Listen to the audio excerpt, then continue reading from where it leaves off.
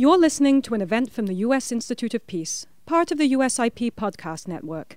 For more information about our work around the world, visit usip.org and check us out on social media.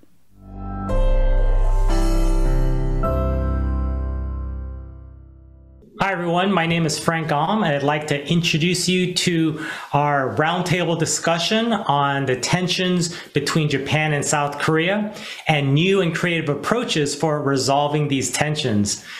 This roundtable is also meant as a launch event for the USIP essay series that is examining this exact issue. So let me start with a little background, and then I'll introduce the speakers before I turn it over to them. As many of you know, South Korea and Japan normalized relations in 1965, but there are unresolved bilateral disputes that continue to undermine genuine reconciliation and cooperation. Past efforts to help improve relations, whether between the two countries or trilaterally with the United States, have generally emphasized a future-oriented approach that focuses on common security and economic interests. However, the lack of a fundamental and permanent resolution to the historical grievances has also meant that the bilateral unease continues to linger with periodic flare-ups of heightened friction.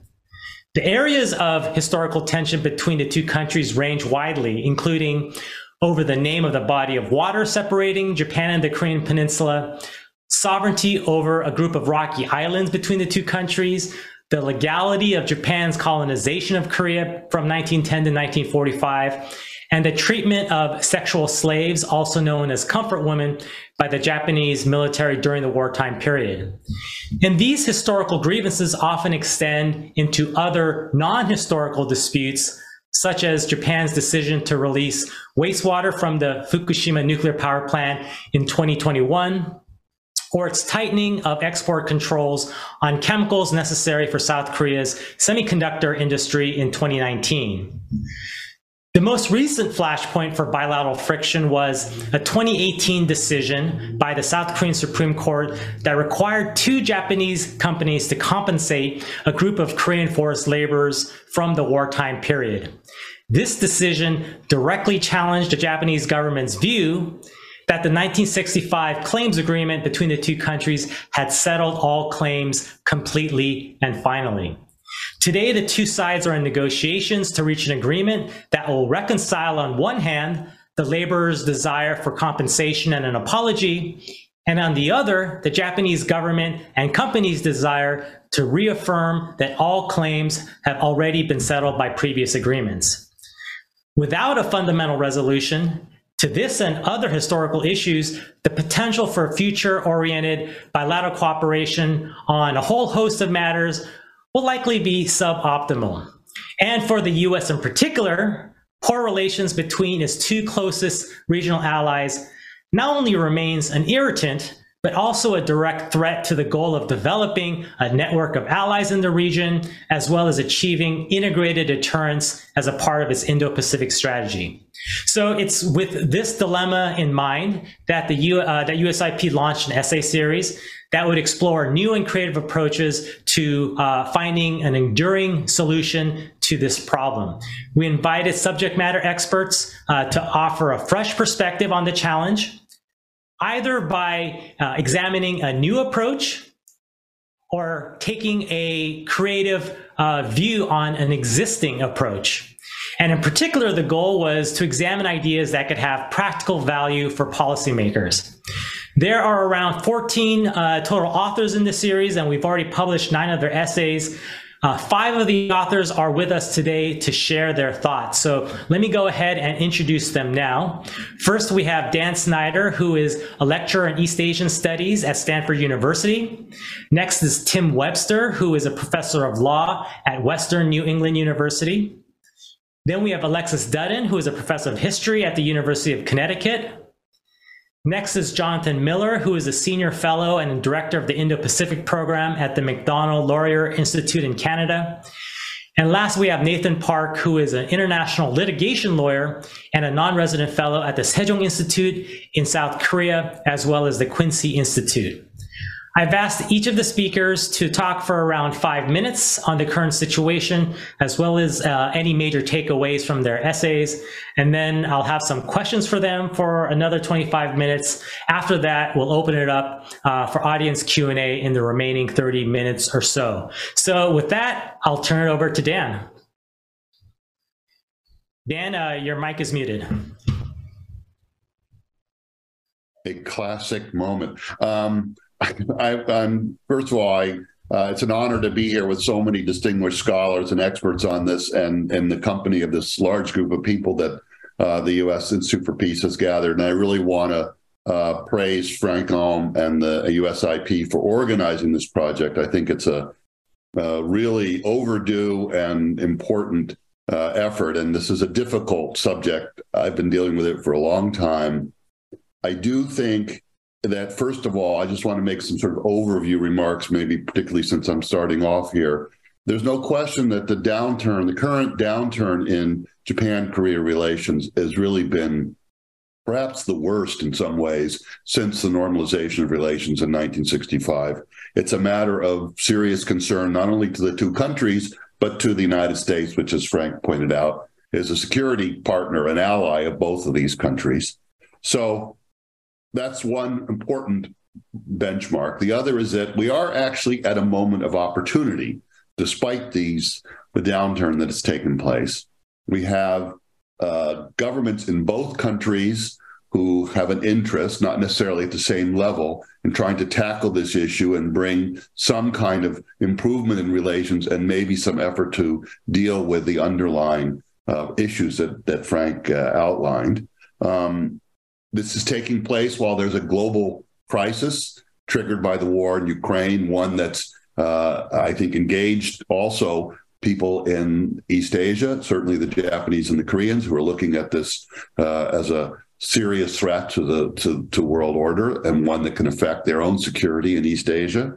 And lastly, I think it all takes place under the umbrella of the kind of security tensions which are rising on the peninsula, unfortunately, in recent days.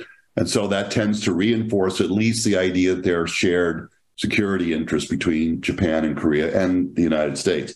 That said, as this premise of this project makes clear, and I've repeated this endlessly both in my writing and in talking to, particularly to people in Washington, there's no way to make progress on Japan-Korea relations if you simply focus on the shared security environment, shared interests, and so on. If you ignore the underlying issues of history, the things that create tension between Japan and Korea, which are fundamental issues that are tied to their sense of national identity, you can't really ultimately make progress. You can make incremental progress, but it almost always rolls back on you. So I don't believe in a future-oriented approach that ignores history. It simply, in some ways, makes the problem worse. So the other thing I like to say is that there are solutions, and I love the array of discussion that in this essay series, because it proves that it's not a lack of ideas and solutions to these particular problems that is halting progress. It's a lack of political will, first of all. And I think the more you can come up with creative ideas, the more not only can you fuel the process of negotiation, but also you encourage outside actors. And this is one of the things I addressed in my essay, that is people outside the governments themselves in civil society who really need to engage with each other. You cannot make progress simply at a government-to-government level when you're talking about reconciliation. And there's been a real, I think, inward collapse, if you will, of this type of civil society engagement compared to some previous eras. I mean, historians are not talking to each other in the way they used to. I think the engagement between media is very important. Student exchanges of one kind or another, which were taking place, are not taking place. These are areas where you can actually create an environment in which governments can make progress. One of the ideas that I promoted or suggested is popular culture. I mean, this is a real opportunity when you look at the role of Korean pop culture and on these big platforms like Netflix and so on, to do some joint Korean-Japanese television or film productions that deal with these history issues in a dramatic sense. And I think those are actually reach bigger audiences. So that's sort of my minor contribution to this. But I want to come back to this idea of what's going on. I think at the moment, I think the Korean and Japanese governments are negotiating with each other on the issue of forced labor. And there's a pretty substantial negotiation that's taking place between, as far as I understand it, at a foreign minister level, director general, foreign ministry level. And I think they're fairly close to an agreement. It may not be an agreement that will satisfy everybody, but it has to satisfy, first of all, the victims themselves and their representatives. And the current idea, and others will, I'm sure, have more to say about this, is to use an existing fund, one that was formed in 2014, to deal with the victims of forced labor, and which has contributions from Korean companies, particularly from POSCO, which based on the idea that they had received significant funding out of the 1965 claims agreement. But the Korean side insists, rightly, I think, that you can't simply go ahead with compensation from Korean firms, that sort of indirect compensation. It has to include voluntary contributions from Japanese companies and explicit statements of remorse. And in some sense, the Japanese government has to make it clear that this is taking place with its support and approval. I think that type of agreement is within reach, but both the governments involved, Japanese government, Korean government, are extremely weak, politically weak, not because of this, but because of other things. So the room they have to maneuver is pretty small. And in that context, I think the role of the United States is very important. I've yet to see it clearly indicated that the Biden administration, which I think has been very supportive of the idea of trilateral cooperation, is willing or ready to intervene on this issue to try and bring this to a close. These governments need some outside bolstering. And I think in that sense, Kishida's cautiousness towards this, Yoon is clearly committed to this process, Kishida less so, is also not helpful. It doesn't give President Yoon the room he needs to try and make an agreement. So let me stop there, and I'm sure we'll have lots to discuss as we go on. Again, great thanks to Frank and to the USIP. Dan, thank you so much for raising the potential agreement that is in the works. It's a perfect segue into Tim, because he's written about past conciliation agreements and some of the helpful elements for successful agreements. Tim. Sure. Thank you. And thanks, Dan, for setting the table for us. And thanks to Frank and to your colleague, Lucy Stevenson-Yang, and others at the USIP for putting this together. It's a great initiative, and I hope it gets the attention that I think it really deserves. I want to pick up with something. I'll make 3 points. The first point is one that Dan Schneider just made, but I'd like to echo it, which is that this should be a top priority for the United States. And that's in part because of, as Frank made in his opening remarks, the devolution of the South Korea-Japan relationship over the past few years. As that relationship has soured, North Korea continues to launch ICBMs into the LOC or Sea of Japan, to talk to about another issue that Frank raised. China has run military exercises around the Taiwan Strait. And so this area of the world is not getting any safer as these two countries re-engage this long-held historical dispute. So I would hope that just as the Obama administration placed pressure on both Park Geun-hye and Abe Shinzo back in during the Obama administration, the Biden administration too would focus a bit more of its attention on resolving this. Obviously, the U.S. can exercise quite a bit of leverage over both of these countries if it wants to. Right, we underwrite their security, and we've played a similarly conciliatory role when it comes to wartime issues in Germany, in France, in Austria, and Switzerland. Right, so there's plenty of precedent for the United States playing this kind of role. I think it's also important to point out that part of the problem itself, and by problem I mean the widespread concern or widespread recognition in East Asia that Japan didn't pay its fair share for war reparations. That too, I think, stems back to a role the United States played during the negotiation of the San Francisco Peace Treaty. Right, we were so eager to get to rehabilitate Japan, so eager to have a bulwark against communism in Northeast Asia that we waived our reparations vis-a-vis the Japanese, and we encouraged many of our allies to do the same. Now, of course, every state then had its own bilateral negotiation. Some, such as the Dutch, insisted on payments. Others, such as the Chinese, didn't. The South Koreans, as many on this call already know, were able to get some amount of economic support that ultimately, as I think Dan just mentioned, went to POSCO in the form of grants and loans. But I think the fact that the United States tried to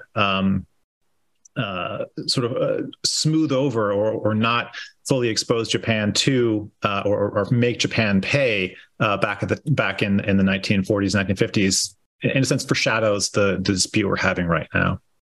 A second point I'll make, and this again iterates something that Frank mentioned in his opening comments, is that these issues of forced labor, these issues of comfort women have been resolved many times in the past, with the comfort women probably less satisfactorily, and we can talk about that in the Q&A. But with regards to forced labor in particular, a series of lawsuits, dozens of lawsuits filed in Japan from the 1990s forward, now over the past 20 years filed in South Korea, and that ultimately led to the 2018 decision that Frank mentioned in his opening comments. Early on in the 1990s, when these lawsuits were sort of still fresh, a handful of Japanese companies, including Nippon Steel, one of the two companies in 2018 that the South Korean Supreme Court ordered to pay Korean forced laborers, they came up with settlements, right? So in the contribution I made to this, I looked back at those settlements, on the one hand involving Korean forced laborers, on the other involving Chinese forced laborers, and tried to tease out some of the common themes that might be appropriate for a more lasting reconciliation on the larger scale that seems to be demanded by these 2018 decisions. So obviously paying money is going to be part of it. An apology and the wording of the apology is extraordinarily difficult and extraordinarily sensitive. And I think that's something that perhaps the current negotiations are grappling with. The Japanese companies were adamantly opposed to apologizing to Korean forced laborers. When it came to Chinese forced laborers, they were sometimes a bit more willing to make apologies that we would recognize as an apology, where you specify the blame, you express remorse, you acknowledge liability, and so forth. So that piece of it, I think, will continue to be difficult, and I'm curious to see if, as Dan mentioned in his remarks, there is the Yoon and Kishida administrations are able to come up with a resolution. To what extent, I'm sure there'll be a financial component to it, but it's the wording, it's the apology, it's the acknowledgement of harm and so forth, and the acknowledgement of remorse that will be, I think, very difficult for both sides to come to a resolution on. Mitsubishi, the other company, has also issued apologies to Chinese forced laborers, as well as to American POWs. There was a large sort of grandiose ceremony at the Simon Wiesenthal Center in Los Angeles in 2015, where Mitsubishi representative bowed and made the kind of apology that any Korean forced laborer or any heir of a Korean forced laborer would love to see, I think, replicated in Seoul. Finally, the prospects for the ongoing negotiations, I'm a little bit less sanguine, I think, than Dan was about the prospects of the Yoon and the Kishida administrations coming to this and coming up with a sensible and satisfactory solution. That's in part because of the 2015 Comfort Women Agreement. I thought, and never mind what I think, with the UN and many other commentators thought was fundamentally flawed. I wonder to the extent that these governments have learned from that, and also the extent to which these governments are willing to engage in a discussion and an agreement that can be that almost certainly is going to be criticized, right? I saw reporting last week, and I think maybe Dan was referencing this in his comments, that Korean companies would contribute to the fund, and that fund would then be paid out to Korean forced laborers. And maybe that's all that's possible right now, but I would really strongly urge against that. And in 1995, Japan launched something called the Asian Women's Fund, which was an attempt to handle or to deal with the comfort women issue, not just with Korean comfort women, but Filipina, Taiwanese, Chinese, et cetera. And there, the Japanese government did issue an apology, but the funding came from Japanese citizens. And many comfort women rejected that. They said, I will not take that deal. I will not take that money because the money needs to come from the Japanese government in the form of reparations, not from private citizens in Japan. And so I worry that, if this money comes from a Korean company or POSCO or something like that, a similar critique can be mounted, right? This is not true reparations. This is just a cheap way for the Japanese government to make a statement, but the payment from it actually comes from the Korean side. So I look forward to the debate or the discussion, and thanks again to USIP and to Frank for including me. Thanks, Tim. You mentioned the comfort woman issue, and Alexis has written a lot about that, but also particularly for the essay that she contributed. I'd love to hear your additional thoughts, Alexis. Great. Thank you. And thank USIP. Thank you, Frank. I think it was nearly a year ago when we had our first in-person meeting for 2 years that you sort of said, hey, we got to do something. We've really got to work to give Korea and Japan a fresh footing. And so I understand the emphasis and appreciate the emphasis on the quote unquote future oriented nature of these statements. That comes from the 1964-65 groundwork when Reischauer was even using and interjecting that term prior to the normalization agreement. And I also, however, have to agree with your suboptimal observation because for a host of reasons, not in the least, I do have to get my Aso Taro criticism in here. Aso is just a very, very powerful politician. So I understand that from a Japanese domestic politics perspective. And yet at the same time, the Aso family fortune is built on no small way on Korean slave labor in the Aso mines. And so, in addition to that, this is a man who is known to have donated funding to throw Adolf Hitler birthday parties in recent years. So this is just a rather strange face to put on the negotiations if we're going to have buy-in on a broad scale, which has to happen. More importantly than just my, harping on one politician's face, is the Obuchi Kim summit in 1998, which has been oft referenced as something that especially President Yoon campaigned on, that he wanted to bring back the spirit of the Obuchi Kim 1998 agreement, which ushered in the era of cultural sharing. And, Dan, you raised the significance of soft power. That is a huge accomplishment in 1998, right? Because prior to that, it was actually kind of, you had to buy ripoff of, you had to buy pirated copies of music from one another country. You couldn't watch mutual television, let alone stream on Netflix. So the Obuchi Kim summit brought us World Cup of all things. That was huge. That came on top of 10 years of really difficult, hard diplomacy that was primarily surrounding the issue of comfort women. And it was the catharsis that all these voices had come out in the wake of Emperor Hirohito's 1989 death that really brought these issues to the fore in a new way, a democratic civil society way. And the problem is right now we are at the opposite kind of situation. We've got a decade of diplomatic unraveling, which I would place on the governing, administration of Abe Shinzo and his efforts from the moment he came back into office to target the comfort women, the Kono statement in particular.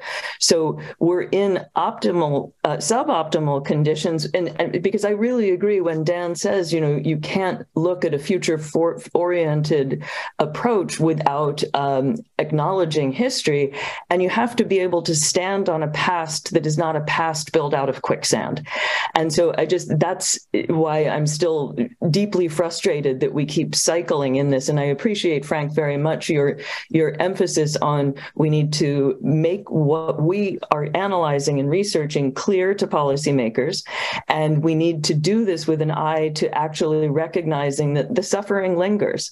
And so the victim-centered approach that we all keep talking about has to be recognized. So my 3 points are pretty clear. First, words matter. What we call the victims has to accord with the reality of the suffering they endured.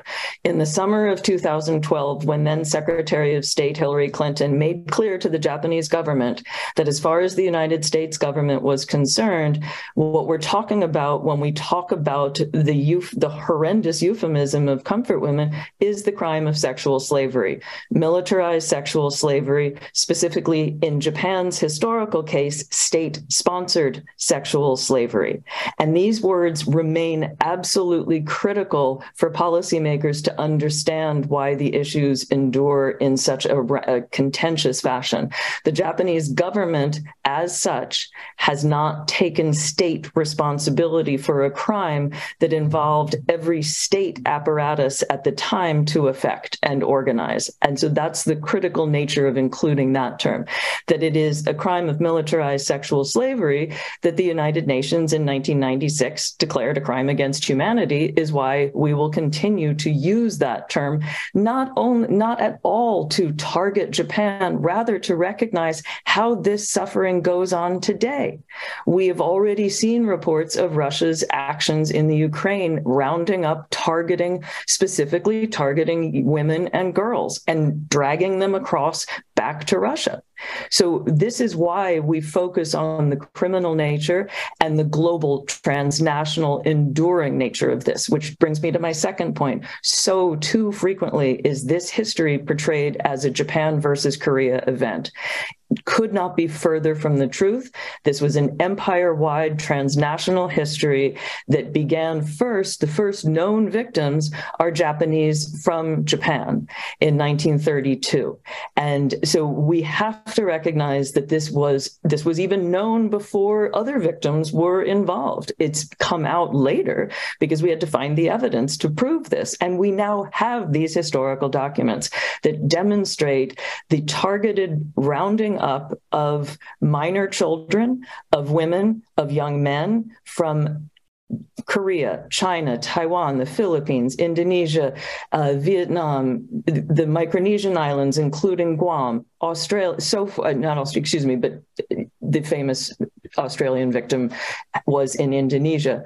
But this was empire-wide, and it needs to be understood that way, especially to understand how the transnationality of it at the time is what we seek to understand today, and how to work to prevent ongoing instances of this crime against humanity.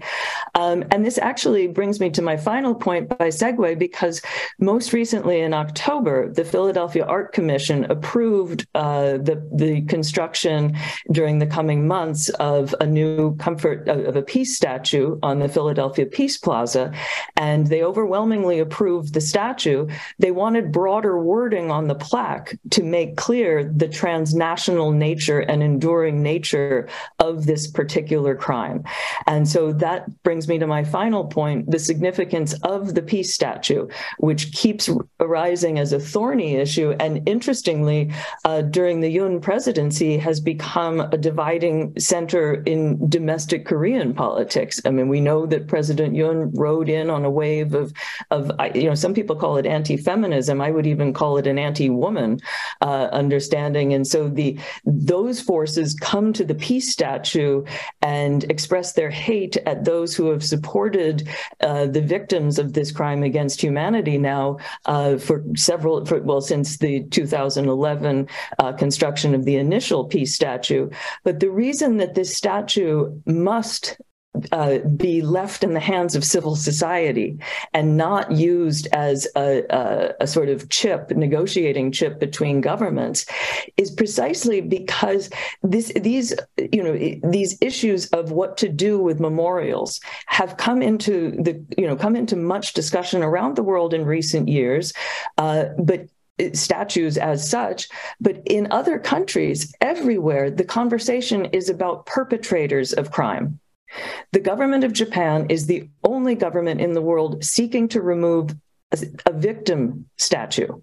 And that really underscores the outlier nature of denialism in this particular weaponization of history. So again, I thank you, Frank, for allowing us to, try and really make the points that a lot of us have been working on for years matter anew. And thank you for your effort. Thank you so much, Alexis. I'm going to turn to Jonathan, who hasn't submitted an essay yet, but I heard your proposal and I thought it was pretty interesting. So I'll let you speak a little bit more. Well, thanks very much, Frank, and thanks to the USIP for organizing this. Look, I mean, a lot of interesting perspectives already from the panel, so I'll try not to repeat many of them. But I think one of the panelists, perhaps Dan mentioned this at the onset, we're at a very challenging time right now. We're probably in a recession if it's not going to get worse. We still have a lingering pandemic that lots of us wish was over, but is still continuing. At the same time, we have Russia's war in Ukraine and the strategic competition with China happening all at the same point. So I think this is a testament, Frank, to you and your colleagues that you've taken up this very important issue amidst all of these challenges, because I think it is very, very important that we have this discussion. To talk a little bit about the angle that I'm focused on, and I agree with you, I think one of the important ways to look at the Japan-Korea relationship is traditionally there's been what I would call two tracks of discussions. One track, and I think we've had a very good discussion, robust discussion already this morning on this, is you're fundamentally right. There needs to be some movement and resolution on the historical issues, and that's not going to be an easy fix.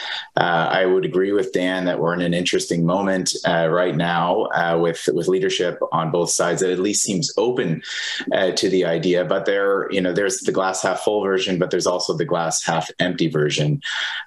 Risk aversion, I think, remains high on both sides, in addition to political difficulties on both sides, which I think has been mentioned before is not necessarily have anything to do with the bilateral relationship, but is domestic politics in both South Korea and Japan. So those are the realities. There is optimism. I think there's more discussion happening, both at the track 1 level and also at the track 2 level. But making that into the reality of some sort of lasting agreement, I think is something that we are not quite there yet. So I think that's something to keep in mind. What I'm focusing on in my research is, as I mentioned, these two tracks. One of them is the historical track. The second one is the one that we talked about on security cooperation, which is, many people in DC constantly are focused on looking at quarantining the security cooperation, for example, on North Korea. Between the United States, Japan, and South Korea. I think that we've sort of been stuck in this two-track approach for a long time.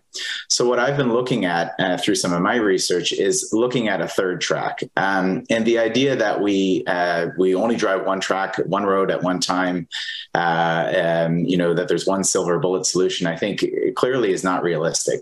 We need to have work, which I think a lot of the discussion this morning has been on to resolve some of the historical issues.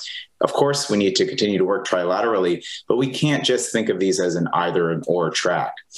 And so this third track that I've been looking at is enabling and providing more agency to Japan and South Korea themselves. So again, this is not to say that the U.S. has been a challenge or a problem in the trilateral relationship, but there always seems to be an expectation. I mean, on this panel, we can talk about this potentially afterwards, but how many articles, and we're all probably guilty of it ourselves, about the U.S. coming in to be the mediator on historical issues, the importance of trilateralism on North Korea. I mean, it always seems the default answer that the United States should take some sort of key important role. I'm not dismissing that the United States does have that important role, but I think that we need to think a lot more creatively. So one of the areas that I've been putting some attention to is Japan-Korea X. So, and that X not always being the United States. So where can we look at other partnerships? And I think there is a moment right now, a political window with the Yoon administration and the Kishida administration in Japan to look at third partnerships. And this is not all framed about containing China and finding different ways to work with the U.S. Indo-Pacific strategy. But for example, looking at partners in ASEAN, looking at partners in Europe, and finding ways where those two partnerships, it's not necessarily that they have an identical regional strategy, but finding ways where they can start discussing things outside of these two tracks that are so traditional. Which is the security cooperation track with the United States and the historical track that the United States has sometimes taken a role on, sometimes not taken a role on. So this is the main component that I'm focused on, is looking at this Japan-Korea X. And just one example of this, before I sort of pass this off to moderated discussion, I think the most fertile would be thinking about some of the regional issues. An example of this is South Korea's southward strategy in ASEAN, Japan's free and open Indo-Pacific. They may seem sort of antagonistic in a political sense, at least over the past few years. But the reality is, if you go under the sheets and look at what they both prioritize on infrastructure, on climate security, on so many different issues, there's 90% overlap between Japan and South Korea on all of these issues. So rather than working against each other or working at opposite poles, why not find ways for Japan and South Korea to be working together with third partners in the region to provide international goods? So in closing on this is that these tracks, by no means are they isolated. We absolutely need resolution on the historical matters. We still need, I think it has been obvious from the past week with 25 ballistic missiles being fired from North Korea. We still need cooperation with the United States, but we need to be more ambitious and creative in thinking about providing agency. And, it's not on the United States or any other country's decision block to provide that agency. It's on Japan and Korea to do that themselves, but to find ways to work together with other partners in the region. I think for too often, there's been this over-reliance on thinking about the only partnership could be trilaterally with the United States. So that's the basis of what I've been focused on. And again, I do salute you, Frank, and your team for putting together this really important discussion. Thanks, Jonathan. It's interesting because several of the authors mention the U.S. playing a greater role in helping to facilitate or mediate the situation. And so I'm glad you introduced not necessarily a counter argument, but just the additional view that both South Korea and Japan have agency themselves to take control of the situation, and the potential for other ex-countries to also have an important role. Last, we're going to turn to Nathan. Go ahead. Thank you, Frank. Thank you, USIP. I'm honored to speak with this distinguished panel of experts. I'm hoping to contribute what I know as a practicing attorney who has been litigating international arbitration issue. So my contribution in my essay for the USIP, what I try to do is write a type of what lawyers call a bench memo, which is a memorandum that a judge's clerk might put together before coming to a case to lay out issues for both sides, what issues remain open, and how certain result is likely if a judge ends up deciding one issue one way, another issue another way. So that as to, of course, that speaking about the forced labor issue and how it relates to the series of treaties that both South Korea and Japan entered into in 1965 to normalize their relations. So the basic position of Japan currently is that the 1965 treaties normalized the relations between two countries and settled reparations for Korean forced laborers by paying compensation. And the basic position of South Korea is the opposite of that. And between these positions, you can see three issues that make this particular issue very challenging. First is that the 1965 treaties themselves deliberately left open key legal ambiguities. And those ambiguities are left open deliberately for the sake of achieving essentially a political agreement. And then in the intervening decades since 1965 to present, both South Korea and Japan radically switched positions as to how to interpret the 1965 treaties. And then finally, also in the intervening decades, international law evolved in the way that de-emphasized national sovereignty and emphasized vindication of individual rights in a way that a tribunal constituted today might end up having a different result from a tribunal that hypothetically could have been constituted immediately after the entry of the treaties in 1965. So let me explain a little bit more on those three issues. I don't have a whole lot of time to dig very deeply into it, but I'm happy to go and dig deeper into any one of these issues during the Q&A session, but let me stay at a high level. So first, the key legal ambiguities. The treaties do not define whether Japan's annexation of Korea in 1910 was legal or illegal. And that has a number of downstream consequences as to how to characterize Korea's independence. Another key ambiguity is whether Japan's payment of money to Korea in 1965 was a compensation that settled claims in exchange, or a simple gift or an economic assistance that has nothing to do with the claims themselves. So on the latter point, this takes us to our second issue. For a long time, for several decades, between 1965 and late 1990s, Japan's position was the money was a gift and the claims were not settled. And around early 2000s, it's precisely 2001, Japan made a 180-degree turn on its position to come to today's position, which is that money was compensation and the claims were settled. And South Korea, again, had the opposite turn. After 1965, South Korean government's position was the money was compensation and the claims were settled.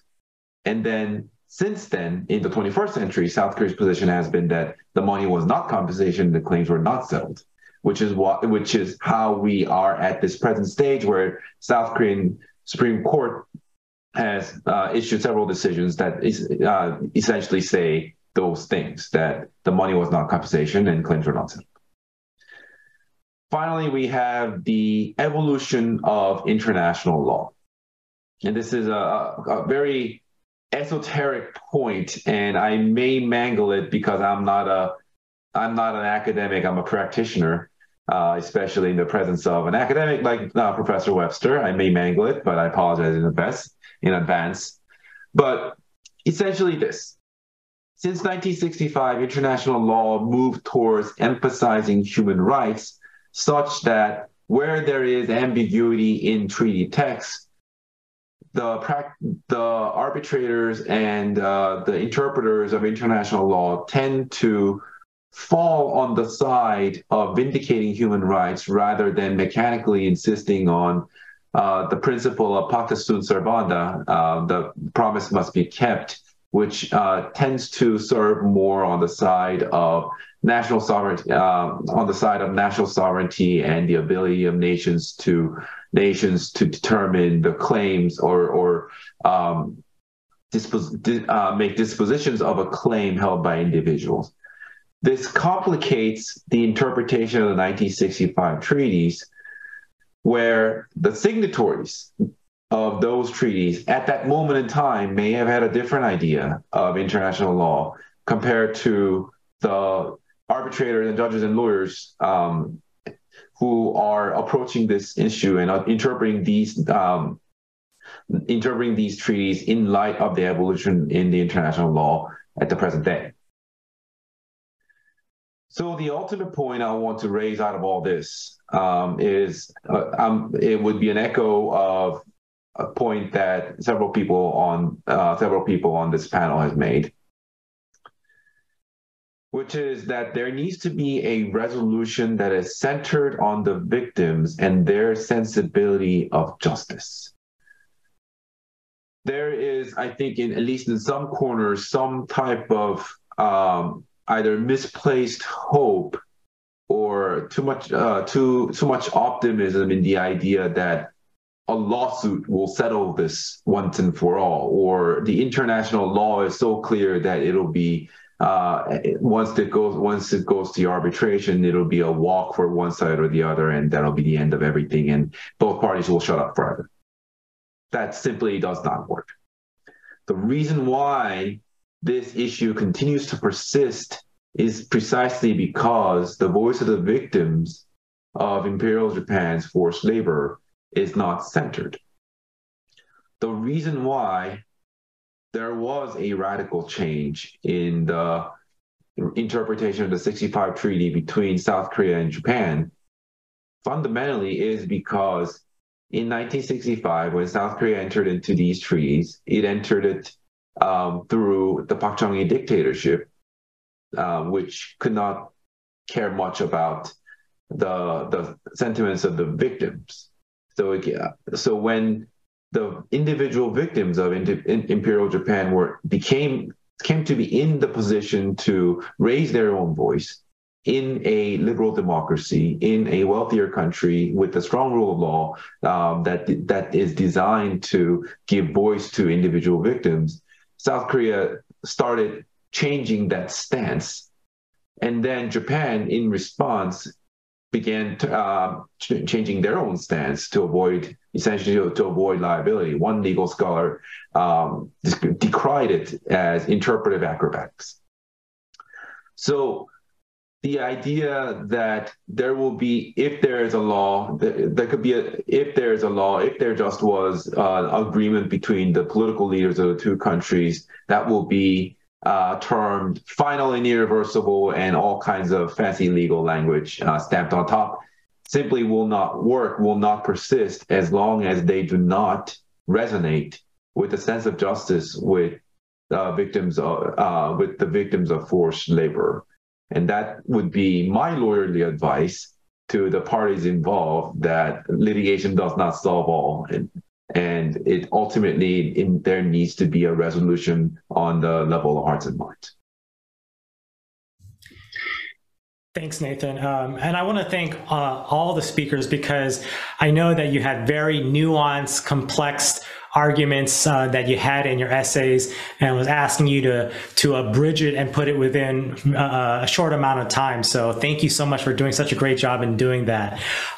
Before we get to our discussion, I want to provide my first reminder to our audience that if you have a question, please put it into the chat box. I'll remind you again a little bit later, but I want to provide the first reminder now that you can start thinking about it and start putting in some of the questions. We have a couple already, but that's your reminder for right now. I know, Alexis, you have to leave at 2, so I'd like to turn to you first, going back to the sexual slavery issue, because, so much of the discussion has been on forced labor, and, one can make the argument the recent tension, the proximate cause was the 2018 Supreme Court decision on the forced labor issue. But at the same time in 2018, President Moon Jae-in made the decision to basically pull back from the Comfort Women Agreement from 2015. So that was also one of the proximate causes that led to the tensions. But it's unclear where we stand on this issue. I think there's at least one pending court case in South Korea on Comfort Women. The 2015 agreement, that agreement seems to be in limbo. There's maybe a dozen or so women that are still alive, and it seems like a lot of the battle has shifted to the statute and the Japanese government confronting the statute. But where does this issue stand, and where does it play in terms of resolving the overall tensions? So that's a multi-layered question, and I appreciate it. I appreciate how you're saying that as the victims increasingly die, or the survivors increasingly die, that the battle has been outsourced to the statue. And I think that's something to consider, because when you talk about what's the proximate cause of the current moment, the proximate cause goes right back to when the crime occurred, as far as I'm concerned. And I mean, we just have to recognize that in the particular history of victims coming forward concerning militarized sexual slavery, there was such a period of time in which the victims did not find a space in which to speak. And so I know you don't want me to go way back into history and jump then into the 1990s and stuff and want a clear answer. The problem is there isn't a clear answer. It's just it's so ongoing and building. And I look at it this way. We're not getting into the textbook issues at hand, but if you had been a sixth grader in Japan in 2002, for example, you would have had a pretty good education in militarized sexual slavery called the Comfort Women in Japanese, in your Japanese middle school, taught by your Japanese middle school teacher. You will not have that today because it's all been government-directed, taken out of the textbooks. And so the Kono statement gets made. Then there's great controversy throughout the 1990s about what is Japan's position? Is it official? Is it not official? Then we come into an entire new era in which Abe's in charge, and we have all of this. And I just say all this because it's the Japanese government says one thing, the next administration pulls it back. And so you look at this as an ongoing effort that ultimately has ended up targeting all of Koreans as to blame for even raising this issue, which is just the worst possible way to get to understand why this issue needs to be approached differently. And I'm sorry that I'm running sideways around your question, but again, I really think about this as a teacher, because as a teacher, you know what you want to convey to your students, but if you're talking about middle school curricula, for example, there's a required body of knowledge to a test. And you're now in an era in which there's nothing about this history on required testing in Japan. And even the term comfort women has been taken out, targeted, so that we're back to the language of willing prostitutes in some cases. So it's really quite egregious how the terminological shifts are shaping knowledge, but these are all Japanese government directed. And so, once again, and I understand in Washington, there's I find a little racist expression of Korea fatigue, but it's just, when is this going to be addressed in a way that takes seriously the victims are not just clamoring for money, not just, griping about something ongoing, but rather there's an ongoing pain to those actually victimized. And there's an ongoing real frustration to all of the activists, researchers who have think they're making gains on behalf of the survivors, only to be slammed back into the 1980s, back to the future all over again. And that I really do take back to Abe Shinzo round two, when he came in 2012 and said the first thing he wanted to do in his second prime ministership was to target the Kono statement.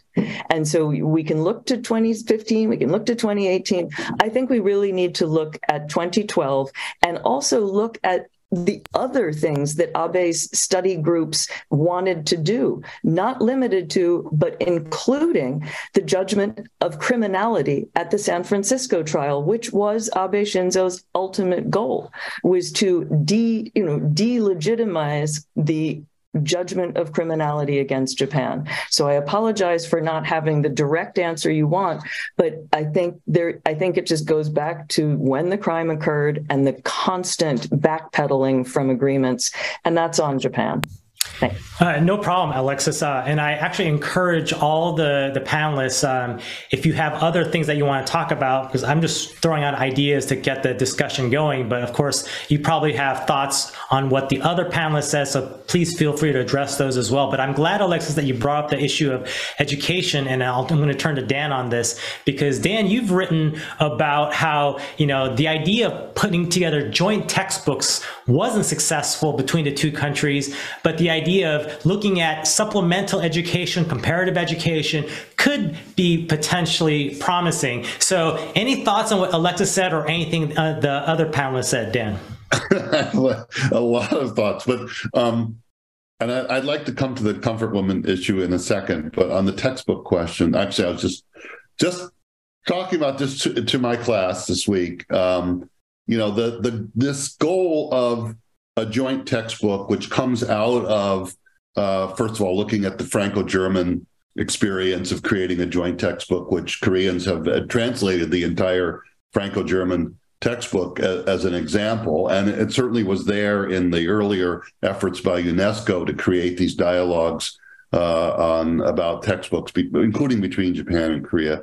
It's a bit of an elusive goal. In some ways, it interferes with more realistic goals, which are, I think, what we tried to do in the Divided Memories project at Stanford was to do comparative studies of the textbooks, and then there were created supplemental teaching materials out of that, so that students can see the same events through multiple lenses and see that looking at these issues through the eyes of the other is actually a pathway to reconciliation, rather than a formal agreement that says we agree how many people were killed in Nanjing, what was the exact nature of the mobilization of forced labor. I mean, those are worthwhile goals, but sometimes they interfere with being able to understand how things look for other people. And I found in the classroom that that's a really revelatory experience, including for college students who just aren't aware of these things.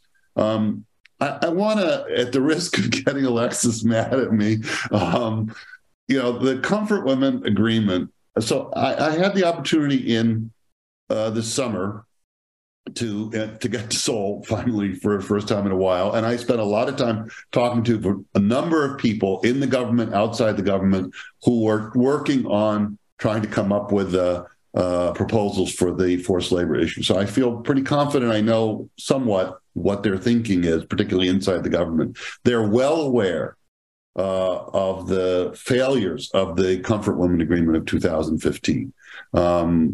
The senior foreign ministry official who was in charge of this process said to me that he was very critical of the agreement because it did not gain the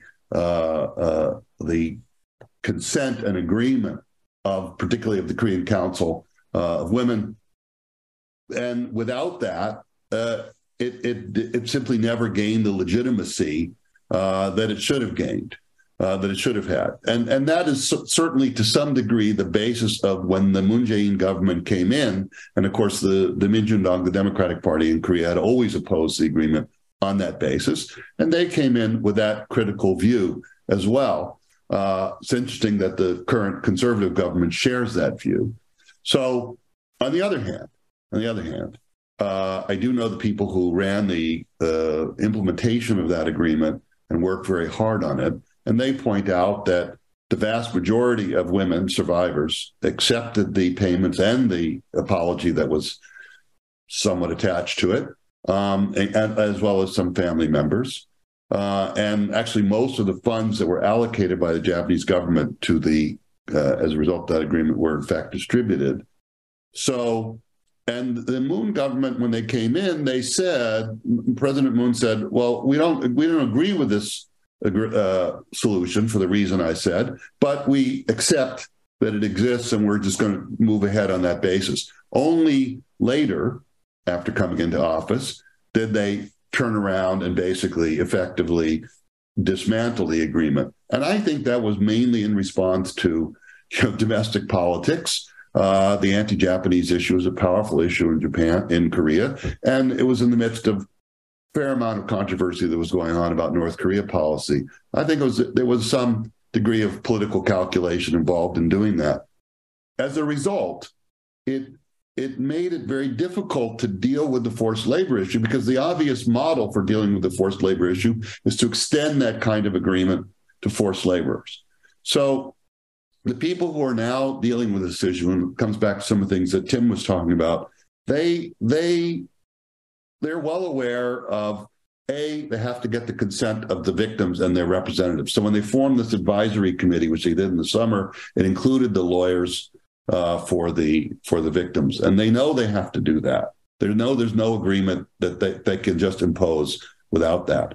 And the victims and their lawyers have made it clear they will not accept an agreement that doesn't involve Japanese companies paying money into whatever compensation agreement, and doesn't involve some clear expression of remorse. And I agree with you, Tim, that the language of that is a very important issue. So everybody understands that. The Japanese government position is not clear, but from what I understand, they're mainly obsessed with this idea. This comes back to what Nathan was talking about. 65 agreement must be recognized as being legitimate. And in fact, President Moon and President Yoon both have said that. So in some sense, they've gotten what they claim they want. So it has to accept the premise of the 65 agreement.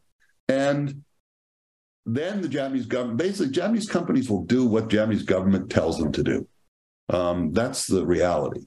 So if Japanese government says, okay, you're now free to provide money, they'll do it. And in the case of the Chinese suit against Mitsubishi, Mitsubishi paid compensation to the Chinese forced laborers without any objection from the Japanese government, in part because it didn't contradict any formal other treaty or agreement between Japan and China regarding reparations and so on. And there were some very important people, friends of mine, who were involved in that. I think the same thing can happen in Korea, but it requires the Japanese government basically clearing the way for that to happen. That's what they're talking about now.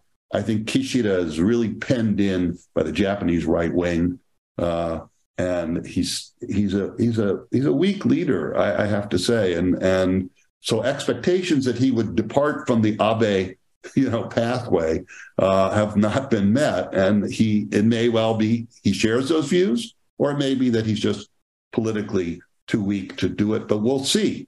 And the people involved in the negotiations I think they're working really hard to get a deal before the G7 meeting, when Yoon and Kishida may have a meeting. And I really, maybe I'm overly optimistic.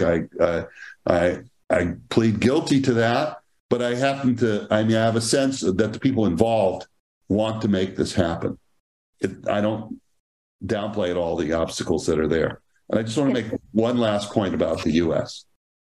It's not, look, every agreement, including 65, including comfort women, this one, Japanese and Koreans are the ones who are doing the heavy lifting here. It is not an American creation. But at the end, we are the big dog here, and we are providing security for everybody. So American intervention, particularly at key moments at the end, can sometimes be catalytic and help people overcome when they reach loggerheads. And I don't want to get into details of the 2015 thing, but I have a pretty good idea of what role the U.S. played at that point. It's not that we do it, not that we created it, but let's just say, the United States played a very important facilitating role. I think that's probably going to be true this time as well, if we can find our pathway, the narrow pathway, to some type of progress. If I could just add one quick thing before I run away, because I don't want Dan to think I'm mad at you at all. Jonathan may be more upset with you for the last comment. I don't know. What I just want to say is, what I'm not disagreeing about the 2018 moment is, if we just keep doing the most recent time something unravels, we're just never going to move forward. And I think that's my sense of trying to focus on, these. Let's remember, when we talk forced labor, the sex slavery is a different history. It is technically a subset of forced labor. It is sexualized forced labor. It is forced rape. It is entrapped people doing something against their will. And so when we talk about it, it is obviously, understood as a discrete moment. But I think we need to understand we're talking about a whole host of horrible things that happened. And so just constantly going back to the last thing that we did wrong, I think only makes things worse. It tightens the knot. Thank you. And thank you so much, Frank. Sorry to jump off early. It's been Thank you so much, Alexis. You cut off a little bit, but that's okay. Appreciate your participation. I'm going to turn to Tim because Dan referenced some of your comments. So please feel free to respond to him. But also my question gets back to your essay, and you talk about 3 elements of successful conciliation agreements, right? Compensation, commemoration, and an apology. Do you see those elements present in a potential agreement that seems to be bubbling? Of course, we don't know what the agreement is, so it's hard to say, but what do you think might be there? What do you think is the hardest part of those 3 elements that you discussed? Sure. Thank you. And Dan, I appreciate that. You're much closer to government actors and have insights that I don't have access to. So I appreciate your clarification. I think if we look at the 2015 agreement, the Comfort Women Agreement that's been referenced many times, that's maybe some indication of what a forced labor agreement would look like. And again, it also sounds, again, based on the comments that Dan just made, that the Korean side would look at that and would realize that it didn't fulfill certain requirements or conditions that Korean comfort women and forced laborers have been making for quite some time now, which is an unconditional, unequivocal apology.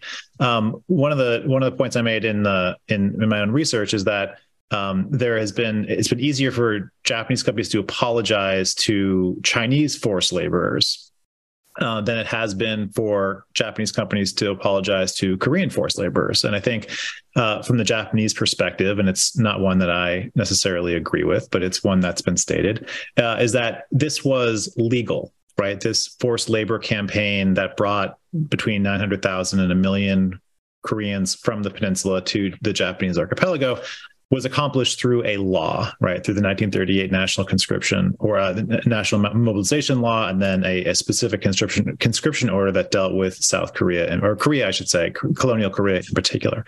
And so the Japanese companies, and again, they've said this in the dozens of lawsuits that have been filed against them, both in Japan and in the United States and in Korea, is that they were just doing what the government did for them. Right, this was a conscription order that the national legislature at the time passed, and they were essentially helping out the war effort, and so therefore they can avoid legal liability because they were doing what legislation told them to do. Whereas with Chinese forced labor, it's not a law; it was a cabinet decision that brought 40,000 Chinese laborers over to South Korea. I think where there is, I think, disagreement is that, yes, even if the process by which the labor was conscripted and transported to Japan occurred through a legal edifice through this law I just referenced, the treatment in Japan was often abominable, right? So people were beaten, people were starved, people were inadequately housed, weren't able to communicate with their families and so forth. And so what is important, I think, is that even Japanese courts that have looked at this, and even when Japanese courts have dismissed this, they've still said that conduct itself, right, the treatment in Japanese mines, in Japanese factories, violated Japan's own legal system of the 1930s and 1940s. And so I think a focus on that to say, yes, you're right, the labor itself may have been conscripted or mobilized through a legal edifice, but what we're talking about is what happened to the Koreans in your custody in Japan. That's what we're asking compensation for. And I think that's one way maybe to thread the issue. Will an apology be forthcoming? We haven't seen one yet. when it comes to Japanese companies, right? The government, as has been stated, have offered various forms of apology, but I have not, and I could be unaware of it, but I haven't seen one that it comes from a Japanese company to a Korean forced labor or a group of Korean forced labor. So that's one issue. And then commemoration, I think, and I think the textbook issue that both Alexis and Dan raised would be one way to do it.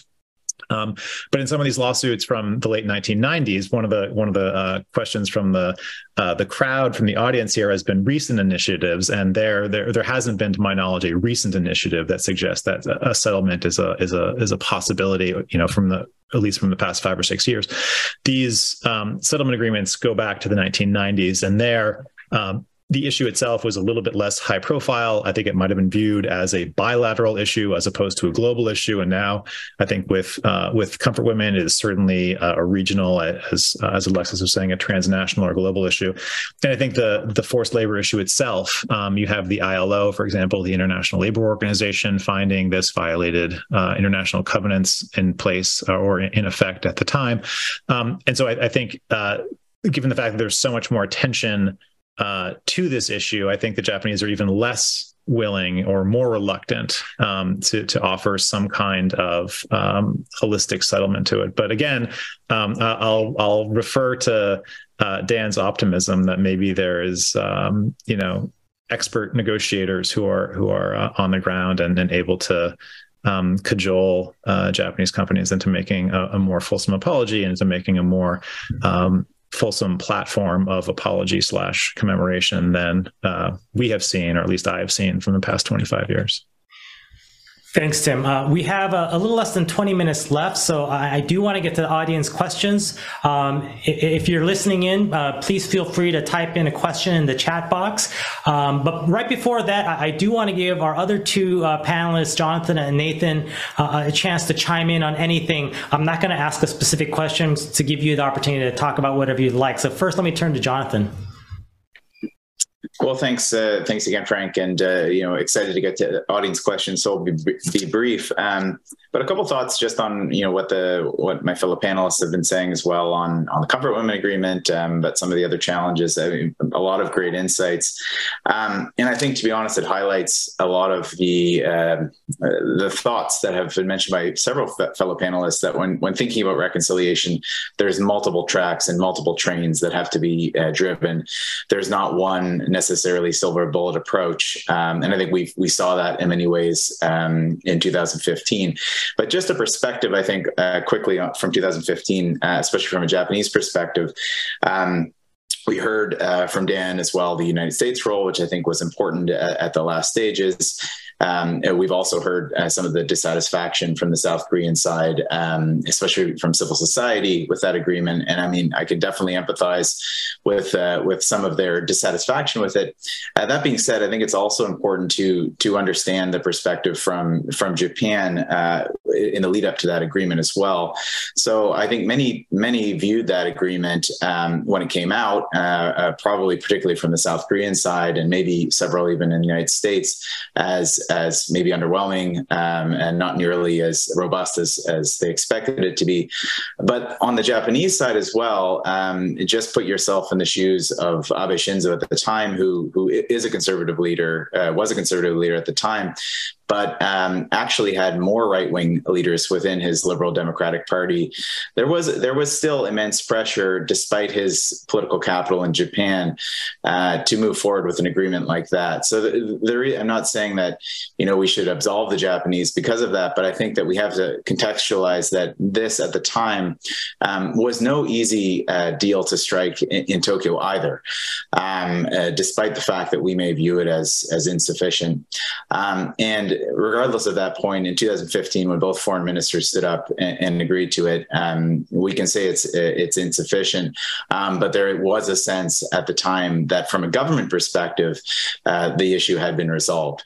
That being said, I think it goes back to this point that, and I think Nathan and others have brought this out, that we have to think about multiple tracks of reconciliation. And if we're looking for one agreement by two foreign ministers to be the final resolution to an issue, I think we need to be thinking much more ambitiously and much more broadly. So I'll leave it at that point, and excited to get to some of the audience questions. Thanks, Jonathan. And then lastly, Nathan, I think you had one of the hardest jobs in your essays because you are breaking down very complex historical and legal issues in a way that would be digestible to the general audience. So I really appreciate that, but obviously it's hard for you in trying to get that across. But any final broad thoughts from you? Sure. Yeah. Let me just comment on one thing, one sort of thing that sort of contextualizes all of this and why Korea-Japan relationship has been particularly difficult, even in relation to Japan's other war crimes committed against other countries. And it's because of this. Korea is in a different situation vis-a-vis Japan compared to other countries like, say, the Philippines or Indonesia, places where they suffered extensive Japanese invasion during the imperial time, but during World War II. In fact, Korea is in a slightly different position, even vis-a-vis China, because and the difference is this. The whole of Korea was colonized in 1910 by Imperial Japan. Korea was the first colony of Imperial Japan. Okinawans may disagree with me, but you'll have to excuse me a little bit there. As far as 20th century style, late 19th century, early 20th century style imperialism goes, Korea is the first meaningful colony that Imperial Japan had. That complicates the legal question downstream. And Tim referred to this a little bit, and this complicates the forced labor issue in a very direct way. Excuse me. So, for example, if the annexation, the colonization of Korea was legitimate, then it's legitimate for a country. It's legitimate for a country to conscript its own citizens towards this war effort. Treatment of those conscripts may be subject to a more generalized international law standards, but regardless, there is a greater leeway for a country to handle its own citizens' own subjects. But if Korea was a colony, it was an occupied territory, it was a sovereign country that was under occupation by Japan for long term, then the conscription is itself illegal regardless of what the Japanese government, what kind of decree the Japanese government had made at the time. And this is how, for just one way in which the ambiguities in the basic treaty has this downstream consequence of how to characterize this forced labor issue and makes this issue just very difficult to resolve in the present day. Thank you very much, Nathan, for pointing that out. We have about 10 minutes left, so I want to get to the audience questions. Let me turn to the first one. It's a very specific question from Mindy Kotler, and she asks, which Japanese company used the most Korean forced laborers? She said Mitsubishi, which had an informal scene in the wartime cabinet, used the most American POWs. I'm not sure if people have an answer to that specific question. Certainly among the most. They're the, for what it's worth, Mindy, and I appreciate the question. Mitsubishi has been the most often sued of the Japanese companies in both Japan and Korea. Who actually has the most? I would reckon it was probably either Mitsubishi or Mitsui. And again, those are enormous companies with many different affiliates whose corporate structure I cannot explain to you. But I would imagine that it was probably either Mitsubishi or Mitsui that were the chief among many others, right? There are dozens, if not more, perhaps even 100. I think there were 135 Japanese companies that use Chinese forced labor. I don't have the statistics off the top of my head for Korean forced labor, but certainly Mitsubishi and Mitsui were two of the chief users of Korean forced labor. Next question is from Professor Arrington, who, and I think Tim kind of tried to answer it a little bit, but I'll just ask it again so anyone else can answer. Can you cite or discuss recent evidence of appetite for settlements that, similar to what Tim described, among the Japanese government and LDP, not necessarily Japanese firms, and then also among the Korean victims, their lawyers and their supporters?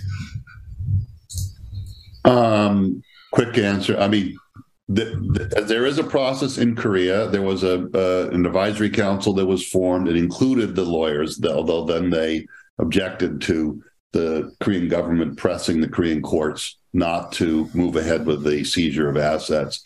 But there definitely is deep engagement on the Korean side in trying to move towards some type of a settlement or agreement on this. Japanese side's a little more murky.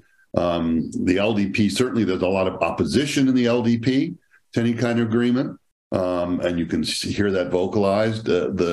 I appreciated Alexis's comments about the rather profound irony of having Mr. Aso recently in Seoul. I don't think he was negotiating this issue, but he was meeting with Yoon, given his past history. But he's the kind of figure in the right wing of the LDP for whom, without his backing, an agreement doesn't take place. I think the feeling I have is that the foreign minister, Hayashi, he was formerly head of the Japan-Korea Parliamentary Organization. He has a long engagement with Korea. He has a good personal relationship with the South Korean foreign minister, Park Jin. That he's very interested in making this happen. That's my sense. I think the mystery figure here is Kishida. He was the foreign minister at the time of the 2015 agreement. He has some history here. There's a good side to that in that he knows the issues and he's been through this before. Bad side is he supposedly doesn't want to repeat the experience of in their view, making an agreement which then the Koreans repudiate. So there's that kind of mantra in Japan that, no point in making a deal because the next government will just throw it out. So I think the Japanese side is the interest is much weaker. And that's why I think the American influence has much greater significance. Koreans don't need to be told why this needs to be done. Maybe the Japanese need to be reminded of it. What was the other part of the question? I forget.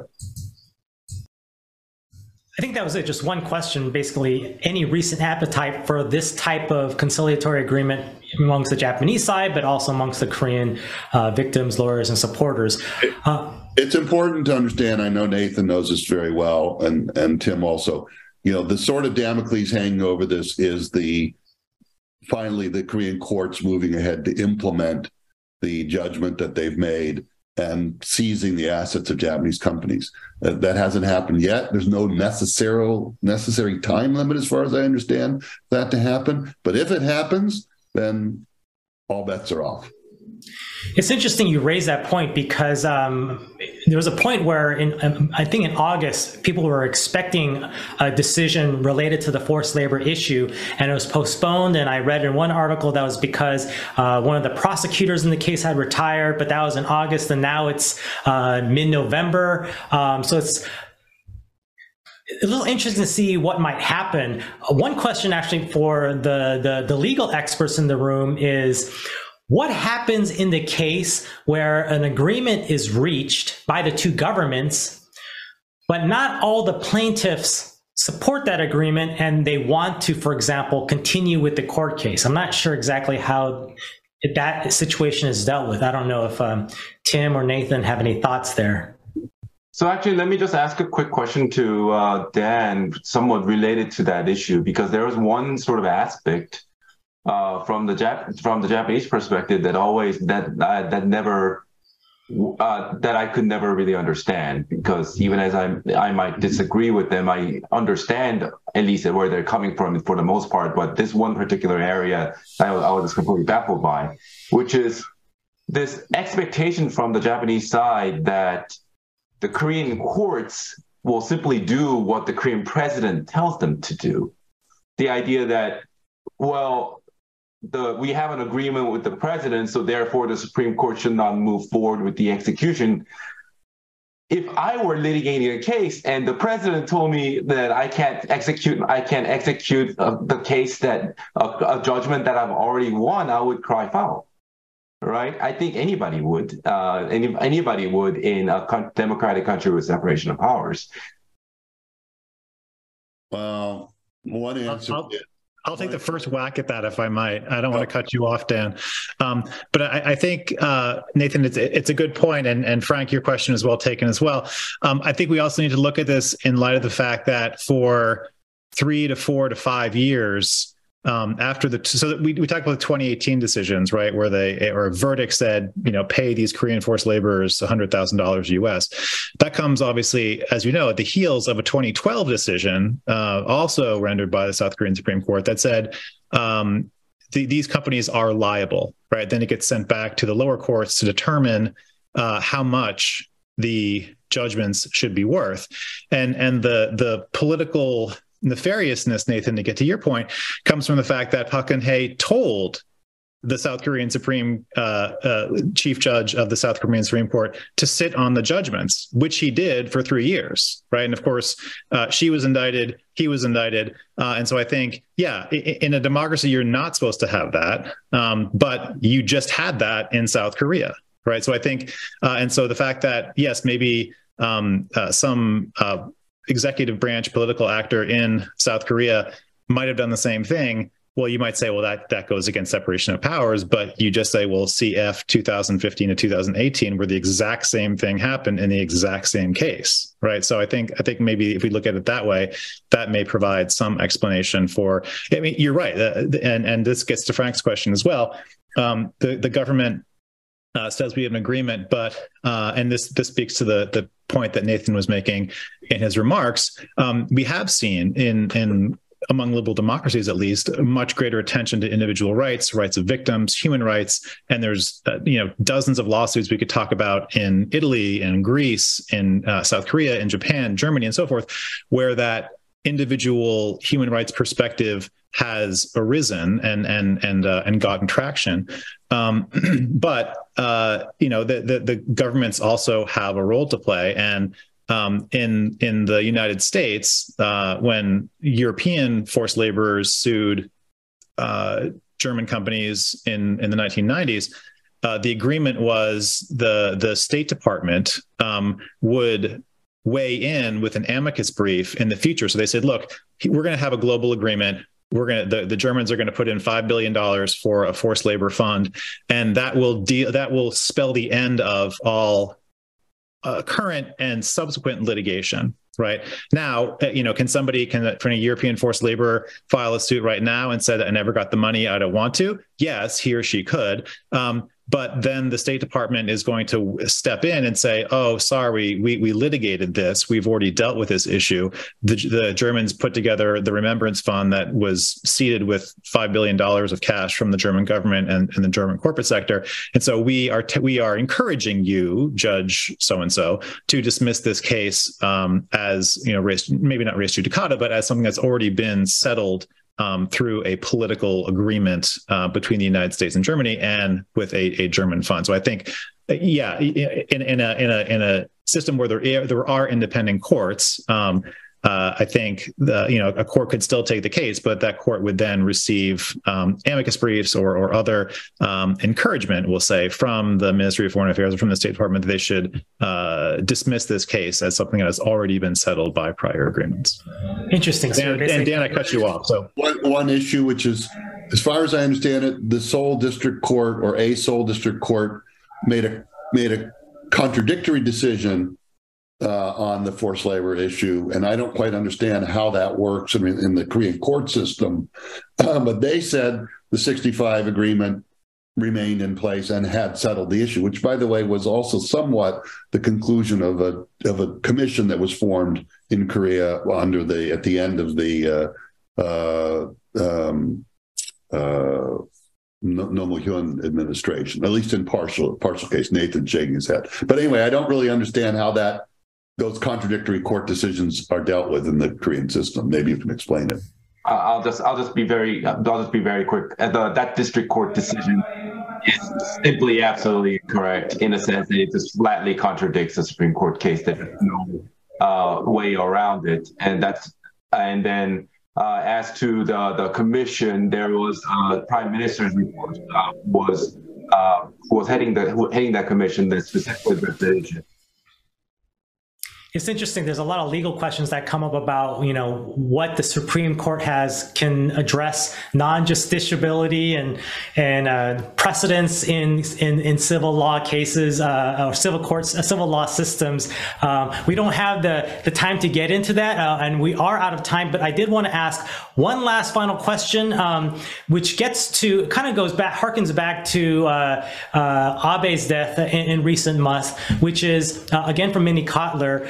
How do you weigh current foreign policy challenges and, of course, the importance of, countries like Japan versus what many perceive as Japan's historical revisionism, right? You have these two competing issues.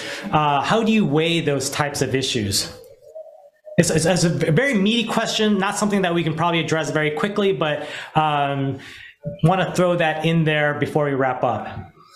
Frank, I can take the first cut at that. So the cardinal rule of diplomacy is not to think in binary terms. It's a very good question, but I would suggest that we need to be thinking not in an either or an or state, but again, as I mentioned in the original comments, that we need to be driving down 2 or 3 tracks at the same time. I mean, unless tectonic plates change and geography shifts quicker than we think it will, Japan and South Korea will be in the same neighborhood, dealing with the same challenges, the same opportunities in foreign policy terms for the next several centuries. That does not mean that we should not be having the discussions that we're having today and looking for concrete resolutions on history. But I think that we cannot live in this fishbowl mentality where we just assume that Japan and South Korea don't have shared interests. I think, frankly, we're going to see this more and more over the coming decades. And this is not necessarily the United States pushing this down the throats of its 2 East Asian allies. One example that I'll give you and leave you on this point is South Korean public polling on perceptions of China. And a lot of this goes to the economic coercion that South Korea felt after the imposition of the THAAD battery and the economic boycotts of Lotte and others in China. Frankly, those perceptions are bad and they're getting worse. And this is not a problem that the United States created. Japan also feels worried about many of these challenges. So I'm only using that as one example to say that there are areas in shared interest terms where Japan and South Korea, by themselves, even without the United States, have commonalities. And it's okay to pursue those. But this needs to be done at the exact same time that we're working on the historical issues. So that would be not an either or nor choice. I think you have to do them both at the same time. I always have one thought about this, which is that, security interests, foreign policy interests, those can shift and change, and they can create imperatives and drive, to some degree, people to confront issues. But history matters. And there's a long history here between Japan and Korea, and it's deeply rooted in the identities of the people in these nations and that express to their governments, and you cannot escape history. That's just my fundamental belief. Dan, that's an excellent way to end the roundtable discussion. I do want to thank all of you for providing your insights and our audience for joining us. I want to remind the audience that there are excellent essays, if you want to read them in full, on the USIP website on creative approaches to resolving South Korea-Japan tensions. I encourage you to go there and read each of the essays. They're excellent. And again, thank you for joining in. Thank you for listening to this event. If you'd like to listen to more events or explore our other podcasts, visit usip.org/podcasts.